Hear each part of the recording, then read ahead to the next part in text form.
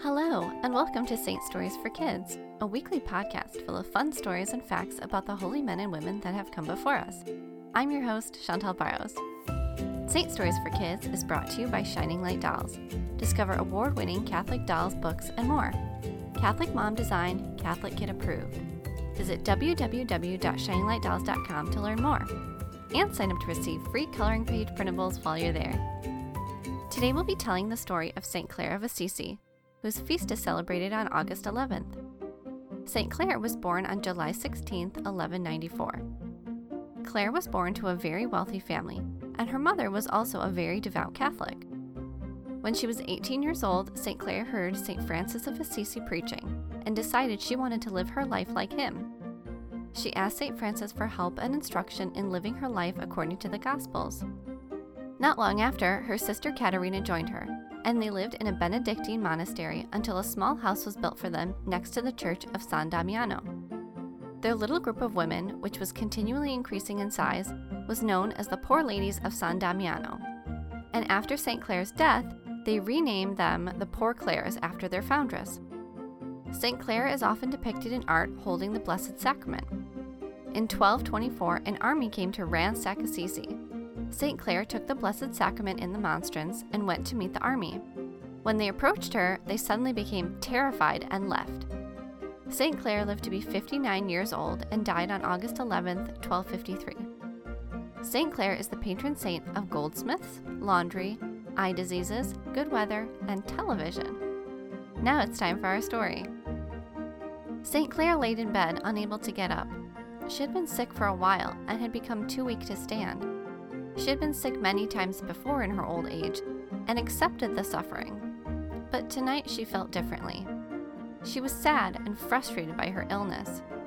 It was Christmas Eve, and all her sisters would be heading to the chapel to participate in the beautiful Christmas Eve liturgy. Clare wished she could join them. "Mother Abbess, it's time for us to leave now," a sweet sister gently spoke as she fixed St. Clare's bedsheets. "Is there anything else I can get for you before we go?" "No, thank you, dear," St. Clare tried to force a smile. She knew her sisters already felt bad for her. She didn't want to ruin the joy of the evening for them by showing how disappointed she really was. "Make sure you praise the Lord for us all," she said, smiling, this time more genuinely, as she knew her sisters loved to sing. Her sister squeezed her hand and left the room. St. Clare let out a sigh. Now she truly was all alone on Christmas Eve, and she could feel the sadness like a weight on her chest. "Oh, dear Lord God," St. Clare murmured, "here I am, all alone while everyone else gets to celebrate your nativity."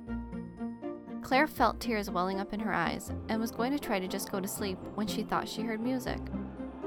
Curious as to what she was hearing, Clare lifted her head a bit from the pillow. It was quite clear now.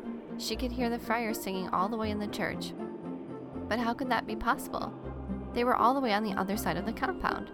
It just wasn't possible. As she strained her ears to listen, she noticed the wall in front of her bed began to light up, and suddenly, there on the wall, she could see the inside of the church. She could see her sisters sitting in the pews, the friars, St. Francis. She could see the candles in the windows. She could see and hear right on her bedroom wall everything that was happening in the church. It was a miracle. God had sent the Holy Spirit to show her the Nativity Mass on her own bedroom wall. The next morning, the sisters found her quite happy in her bed. "Good morning, Abbess. I'm so happy to see that you're in such good spirits. We prayed for you last night at Mass." "Yes, I know you did, and you sang just as joyfully as I had hoped you would," St. Clare replied. Her sister looked a little confused by this comment, and St. Clare went on to tell her sisters everything that had happened the night before in her room. "Blessed be our Lord Jesus Christ," St. Clare said, "for when you left me, he didn't, and instead he let me see the whole Mass here in my room." St. Clare is the patron saint of television because of this miracle, and in 1958, Pope Pius XII declared her the patron saint of TV because of this amazing story. It was as if the Holy Spirit had projected the Mass onto her wall, just like the very first television.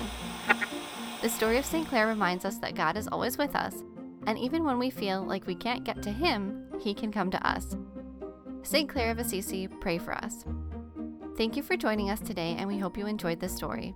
Be sure to subscribe to the podcast, tell a friend, and reviews are always appreciated. Until next time!